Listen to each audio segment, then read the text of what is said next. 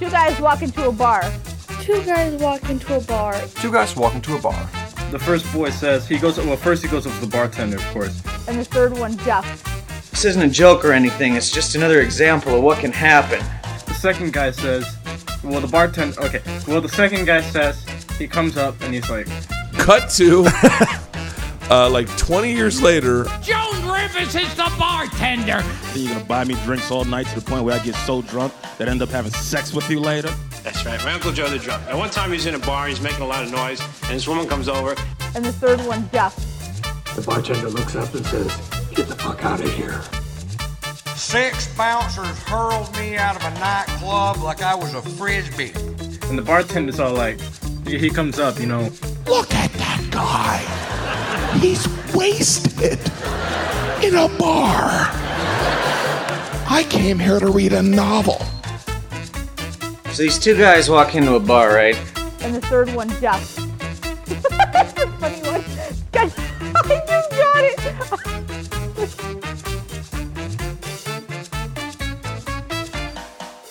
How's it going, everybody? Welcome back to another episode of Third One Ducks, the podcast about comedy albums. And more specifically recently, older comedy albums. Yes, with me is Patrick Kilcoyne. Patrick, how are you? Oh, I'm doing well. Good to be here, Brady. Yes, and I am Brady Cox, and together we are the Super Twins. Yes. So which one of us turns into an animal and which one turns into a bucket of water? Feeling a bit like a bucket of water today, but, who knows? All right, I guess I'll be a monkey today. Or nice. Maybe a monkey with wings. They never did on that show where it was just like mythical animals that I recall. I don't remember a unicorn or anything like that. Is this all over your head? Do you know what I'm talking about? It seems vaguely familiar, but yeah. So Super Friends, which was the DC Comics cartoon in the early 80s, late 70s, I believe. For whatever reason, they added these two twins that were purple, and they could only use their powers when they were together, and one could change into any animal they wanted, and the other could turn into water-related things, which is really lame power, but I have no idea why they added that for the cartoon, why they thought that was needed, maybe comic relief. I don't know, but yeah. Something I remember as a child. Definitely. So Patrick, you seen any good movies lately? No, I don't think I've seen anything since I caught this Spider-Man one like a month and a half ago, but I don't think I've seen anything since then. Have you caught any good movies? As far as movies, good movies, that's different. I rewatched the newer Willy Wonka the other day. Oh, sure. I was putting together my my exercise bike, which I haven't used yet. Which is what I just about expected. But I was putting that together, and I wanted something on in the background, so I threw that on. Not as bad as I remembered. Okay. I mean, it is hard to beat Gene Wilder. I mean, that movie is... It's very hard to beat Gene Wilder. A classic, and I will cherish that movie forever. But the newer one, it's more... It flows better with the book. The Oompa Loompas are still a little disappointing. However, Deep Roy, who played every Oompa Loompa in that movie, did a great job. Yeah. And we shouldn't fault him for the lack of vision by the director. That one was Tim Burton, wasn't it? Yeah, that's a Tim Burton one. Yeah, I feel a little weird saying that, but I honestly, I think it was a little lazy of him. Maybe that was a budgetary thing. Anyway, yeah. So, if you're out there, folks, and It's been a while since you've seen that one. It's on streaming somewhere. I don't remember where I picked it up. Probably Disney. But, Sure. Yeah, Somewhere, though. Give it another shot. It's Mm-hmm. It was still entertaining. Patrick, you up to anything? You got anything you want to plug? I have nothing to plug this week. Yeah, me neither. I haven't been doing anything. So today we're talking about Nichols and May, Improvisations to Music. This album was released in December of 1958. It peaked at number 39 on the Billboard 200.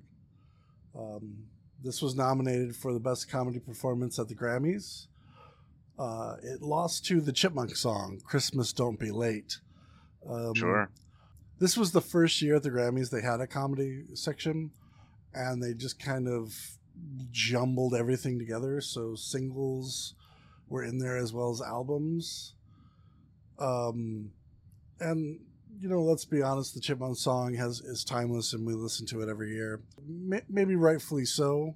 And this album, let's be honest, I had never heard of Nichols and May before we decided to listen to this. Had you?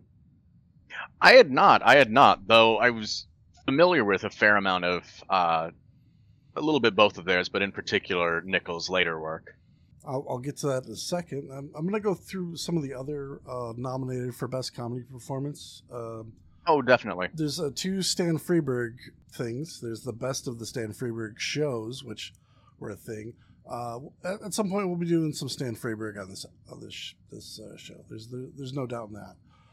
The second was Green Christmas, which not the best Christmas song. It's talking about how, you know, Christmas has been ruined by capitalism. Yes, even back in 1958, people thought that was a thing.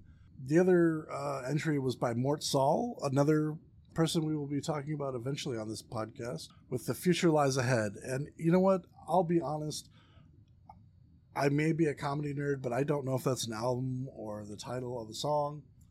Maybe we'll figure that out eventually. Nichols and May.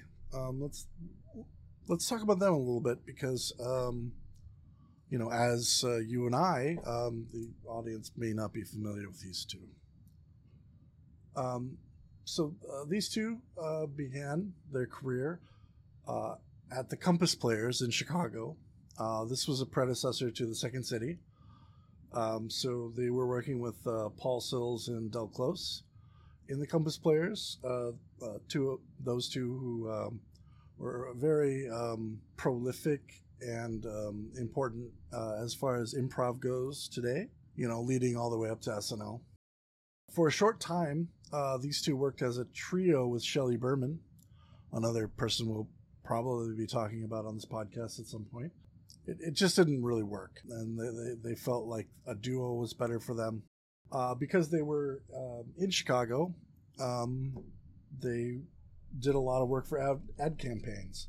And I have a little, I have a beer commercial. Do you want to hear a beer commercial from the early 60s? Absolutely.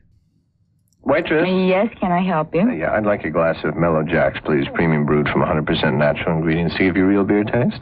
Mellow, bright, clear, and light Jacks. Very good. Right, and I'll have the chopped sirloin plate, please. No, don't take the chopped sirloin. Take the chicken. Chicken? Yes. Okay. Take the roast chicken. Good, thank you. That's very kind of you. I'll have the roast chicken and a nice green salad. No. Don't take the salad here. Let me give you a vegetable. All right, fine. And the coconut custard pie. No, don't take the pie. Take a pudding. Don't eat the pie here. The crust is no good. Okay, fine. All right. And the Jack's beer right away, please. Thank you very much, miss. There's nobody listening there. Okay, well, thanks, Mom. It's all right, honey. Only this time, please tip me. But as you can see, this commercial shows off the improvisational skills.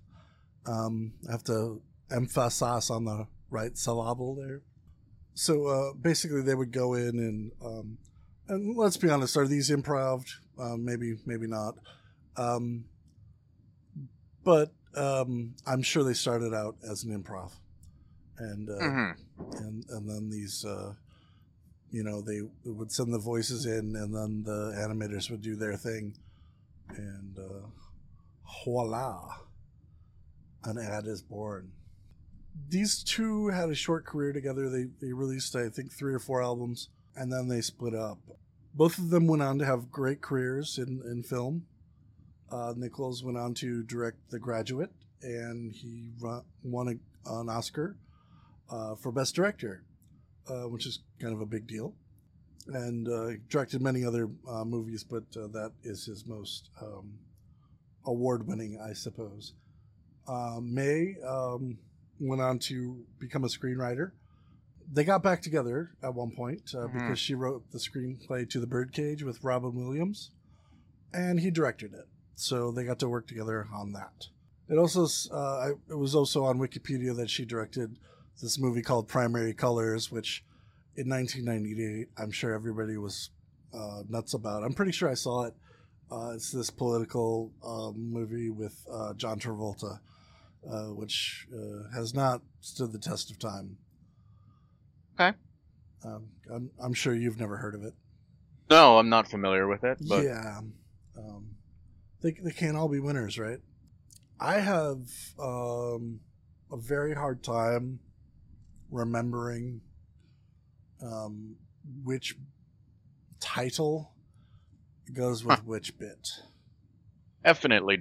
Yeah, I had to take some notes to keep those all straight, because the titles of the pieces on this particular album are all referring to the music itself, which then they create their improv sketches off of, but they don't necessarily tie in name. So it gets a little confusing. Right. I mean, I believe the first 2 tracks are very memorable. But beyond that, it just gets into... I don't want to say more of the same. And here's the thing. We're looking back on this from... it's 2022. We're looking back at something from 1958 and judging it. I'm sure at the time this was cutting edge and super unique, but a lot of it seems to be more of the same. And I'm not saying not to listen to this, because honestly, I was very impressed, personally. I don't know how you felt about the album. Yeah, I'll agree with being very impressed. It is almost more of a intriguing series of improv exercises than necessarily comedy. But the characterization that they're able to dive into pretty quickly and just storytelling off the cuff is very cool. So as an improv enthusiast, I enjoy it for those reasons, but it's not by any stretch a laugh out loud sort of album. It's as far as comedy history goes, this is museum worthy, right? However, as a child on a afternoon field trip, I don't much care about it. Does that make sense? Yeah, that's a good way of putting it. Yeah. I would say the first 2 tracks, again, are the most memorable. And if you look at the playtime of these tracks, this is a very short album. I guess they didn't really have high standards for comedy albums back then, but regardless, the one thing I want to bring up is on the first track, they talk about mimeographs. Patrick, do you remember, or are you aware of a mimeograph? Do you know what that is? Based on the context, it seems to be some sort of essentially an early copier or some sort of tie to that, or a fax machine maybe. Yeah. When I was in grade school, most of the stuff we got was not from a copier. We got it from a mimeograph. And the mimeograph used like this purple ink. And it was this, it was like a drum. And you had to ink it a lot. And you had to spin it. You'd hand crank it. And so, the teacher would, come up with whatever their lesson plans were, and then they would go to the mimeograph and just make a bunch. And some teachers were better at it than others. As they say in the track, you have to ink it. You have to keep inking it. They were messy, and a lot of times you'd see the teacher's hands covered in purple. It wasn't the greatest way to make copies, but it was cheap and effective. And that's important. Yeah, and copy machines were expensive. So, yeah, just feel like I need to mention that because it's a relic of the past at this point. Yeah. I barely remember it. I think I want to say third grade's probably the last time I ever saw one, like anything that was mimeographed. And then, we moved on. I did especially enjoy Mysterioso, though, where they're both playing spies. Yeah, I thought that was a really strong track, really strong sketch that they were working out there. Not entirely sure. I pictured them on a train. I don't know if that was ever expressly stated there. Having this kind of secret spy rendezvous, and there's a lot of talking codes, code words coming from, different desserts or how you do your laundry. I believe the no starch on the collar was one of the important things that was supposed to be relayed. Right, and where he dripped his ice cream on his left or his right pant leg. I personally, I picture this in a park. Oh, okay. Facing a river on a bench. The thing is that the code gets more and more convoluted as they go, and therein lies the comedy. She also has a few moments where he'll say something like it has to be on a Wednesday, and her immediate reaction is just, oh, but that's impossible, and really upping the stakes and then going back down to the spy code was really solid as well. I would say this is pure comedy nerd historian territory. Enjoyable. I'm glad I experienced it, but who has a podcast about old comedy albums and doesn't want to listen to old comedy albums? That's a fair point. Right. The one thing I will say about this album is the first time I ever encountered it was watching the Netflix Seinfeld special, Jerry Before Seinfeld. Oh, sure. He's going through his comedy album collection. Basically just leafing through it, and this was one of the albums that I noticed that he had. In fact, I think he brought it out because somebody mentioned, like, "Ooh, you got that one," So the point being that, at one point this was a very influential comedy album. It's important that we talk about it because, it influenced the people who influence the people who are out there influencing folks today. Because Seinfeld, has been around for quite a long time at this point. Aging wonderfully, that man. Yeah, he has been. Yeah, he's going to be a Dick Clark, I think. Very interesting comparison. I could see that. Two of the other most noteworthy tracks on there is they do get to the second piano concerto.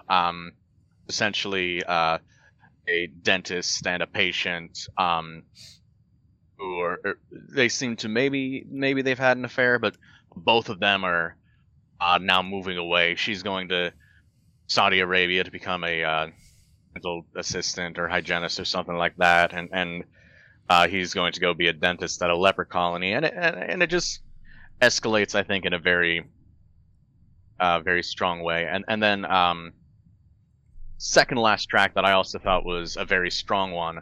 It's called Sonata for Piano and Celeste. Seems to be, it's a woman who I think she's with a therapist of some sort. She's lost control of her legs. There's no real, physical reason for that. And as they start to peel back the story, she's guilty over essentially sabotaging her sister's wedding. And the slow build on that one, that's one of the longer tracks on the album, and by longer I mean about 5.5 minutes. But there it gets slow and builds in a very, very nice way with a very strange foot and a banana peel involved. I'm thinking about like just improv in general and how one person's moving to Saudi Arabia and the other person's gonna move off to a leper colony, and how that's so normal in improv. Everything gets taken to like this wacky extreme, and personally, I don't know about you, Patrick. I try to not do that as much. I try to let the comedy come from the relationships and the realism of the moment, versus trying to be wacky.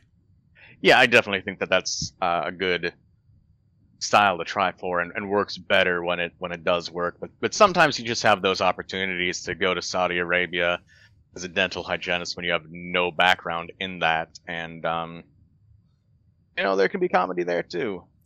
True. I just feel that a lot of times it's being done for a quick laugh, and there's room for that, and I am guilty of doing it as well. Don't get me wrong. Especially when there's been a long, you're crawling through the desert of no laughing, and yes. It's just like, God, I get something out there. Which I think exposes me as not very experienced. Let's be honest. They can't all be winners, right? Right. In fact, I was working on a podcast previously, and that was going to be the title. That didn't really work. It didn't work out for various reasons. I think I was trying to do too much.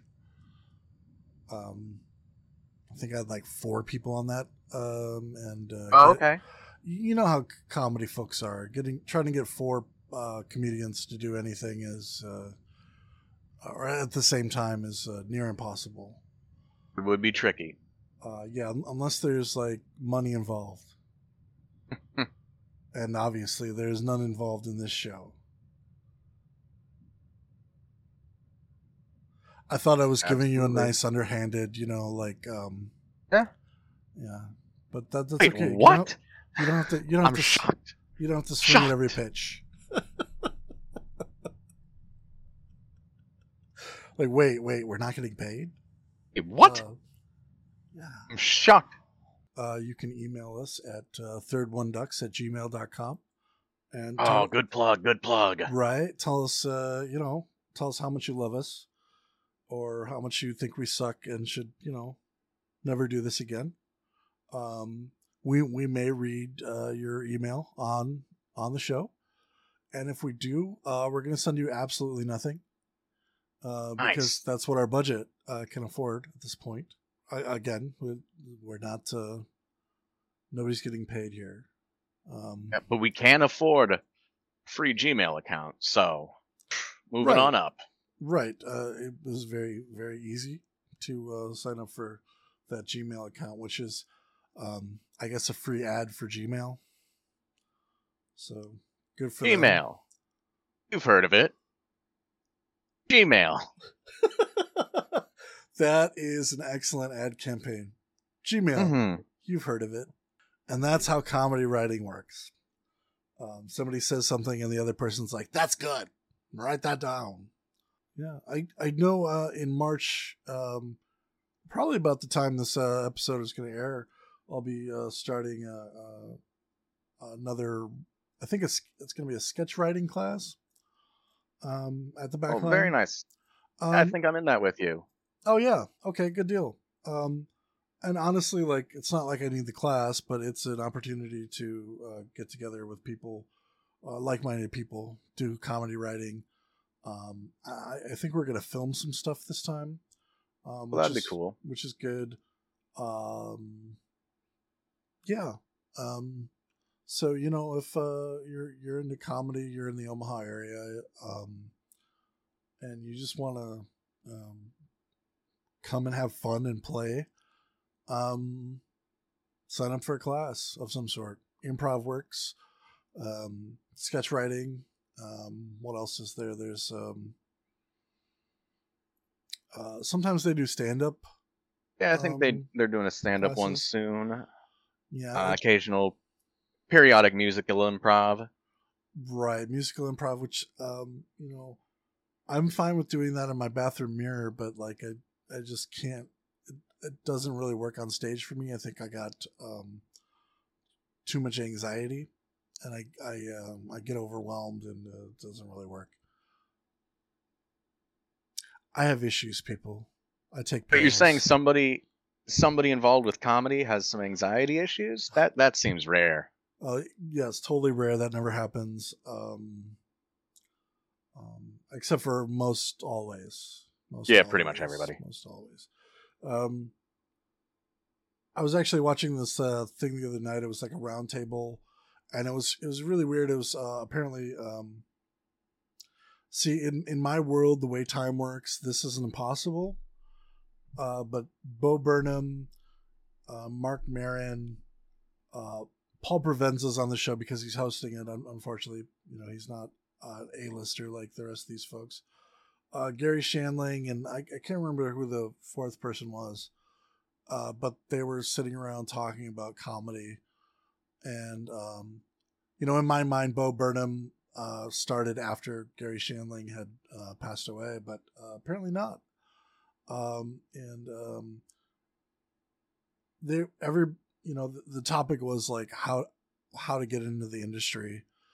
And Bo was talking about how a lot of people give him shit because he didn't, have to hit the clubs for 20 years or whatever to make it out there.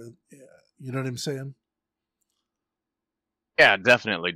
I mean, Bo's been on the scene for a while because he was really a YouTuber for kind of how he got notoriety, and then eventually moved on to more specials and right. He started doing YouTube stuff at like 16. Mm-hmm. And that guy's just naturally funny. And the guy has a talent, and he went for it, right? I often think about how many people out there are naturally funny who never followed that. You know what I mean? Like if you had never gotten into improv, like I think that would just be a shame. It would be a waste. Yeah, that's a great point. So it's wonderful that so many of these people who do tend to be fairly riddled with anxiety and some other issues are bold enough to put themselves out there, because I think it's really wonderful. And I guess my bigger point on that was Bo Burnham, he doesn't claim to have any childhood trauma at all. Okay. And he's just like, yeah, I don't have any. And they're discussing that because, I think Seinfeld's the other guy that claims like that he has no hang-ups or whatever. I tend to disagree. Just, observing him as much as I have over the years. I think, a little therapy could help him out a little bit. But, for the most part, comedians generally have some sort of childhood trauma or other issues that are, hanging around. And I like to discuss this a lot because I'm very open about all, my therapy and whatnot. And because I feel that, it's a way to be be a leader. You know what I mean? Somebody's got to do it, kind of a thing. Just advocate for the fact that there's a lot of people walking around out there that could use some professional help. And that doesn't mean that you're a weaker person. In fact, I think that admitting that you need help is such a hard thing to do that definitely it's actually a stronger thing to do.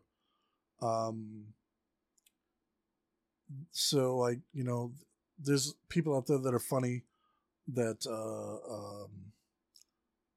but they have this anxiety, and so they don't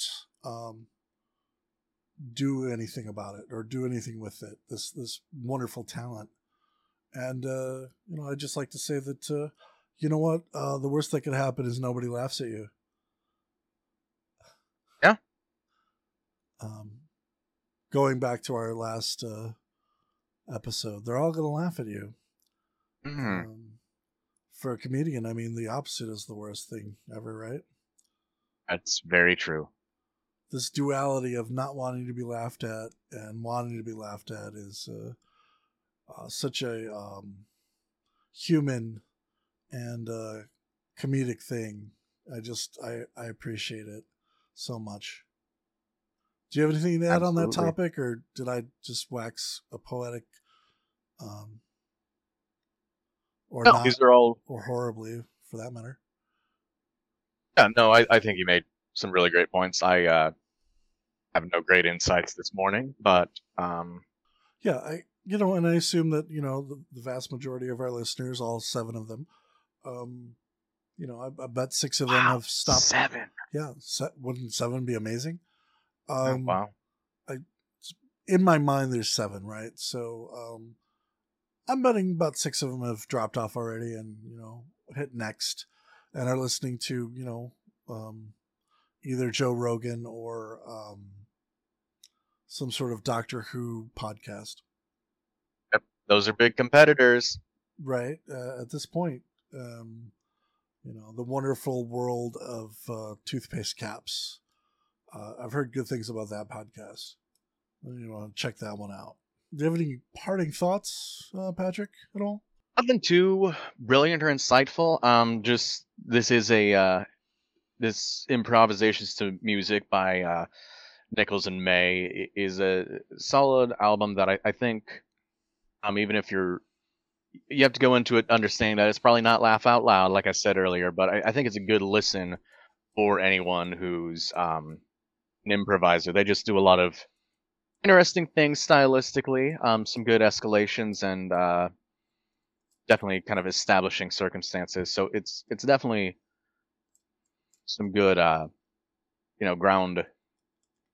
groundwork, but foundational work that I'd recommend to those people for those reasons. If you're not one of them, this maybe isn't for you, and that's all right also. In addition to that, I'm going to say that when you think about this time, these days you go to an improv class, there's all these rules and whatnot, and like you shouldn't do that, or you should do this, and blah blah blah. And as you take classes, those rules drop away. They're just there to give you some structure to start. And there's any rule that's out there you can break. You just have to know why you're breaking it, and you're taking a chance, and that's fine. And it's art. You should never limit yourself. However, that being said, these guys didn't have that sort of thing. There was all of these quote unquote rules they're following are unwritten at this point, for the most part. Because the folks that are writing these books on improv, are all hanging around with these 2. Yeah, definitely. Or they haven't, or they're in grade school at this point. So, there's something to be said about that, definitely. Again, if you have any input or you'd like to talk to us or suggest an album that we do, you can reach us at thirdoneducks@gmail.com. And thanks for listening, and we'll see you next week. Speaking of next week, the plan is to do 2,000-Year-Old Man by Mel Brooks, and I believe Carl Reiner's on that one as well. You think is Reiner on that one? He is. Yeah, it's Carl Reiner and Mel Brooks. Yeah, I'm a consummate professional. That's why I don't have it pulled up here or any notes on it. Because we're next week. Yeah, we're gonna do it next week. But for those not aware, this is supposed to be a very, very influential comedy album. Any comedian that was, I would say, in their formative years at the time, will quote and talk about this album being one of their inspirations, or why they got into comedy. Personally, I've never listened to it, so this is going to be my first time. Have you ever listened to it, Patrick? If I have, it's been quite a while. It wouldn't stun me if I had gone through it at some point, just because I went through a definite pretty Mel Brooks heavy phase, but all right, it's worth a re-listen if I have heard it. Yeah, we'll get into that next week and probably have the same conversation at that point. Absolutely. Likely a little bit more in depth. So again, if you've made it this far, all one of you, join us next week. And you already know what next week's episode's going to be. And those other folks, those other 6, I got no idea. Wow. Yeah. Look at what you can learn just by, zoning out some rambling mess by some guy on a podcast. All right, folks, that's the show. Yes. Have a good one. For myself, Brady Cox, and my co-host, Patrick Kilcoyne. Have a good day. Definitely. Good days, y'all. This has been Third One Ducks, brought to you by Brady Cox and Patrick Kilcoyne. Opening music, Ska of the Mountain King by Johnny Boyle, available at upbeat.io. And that's upbeat with 2 P's.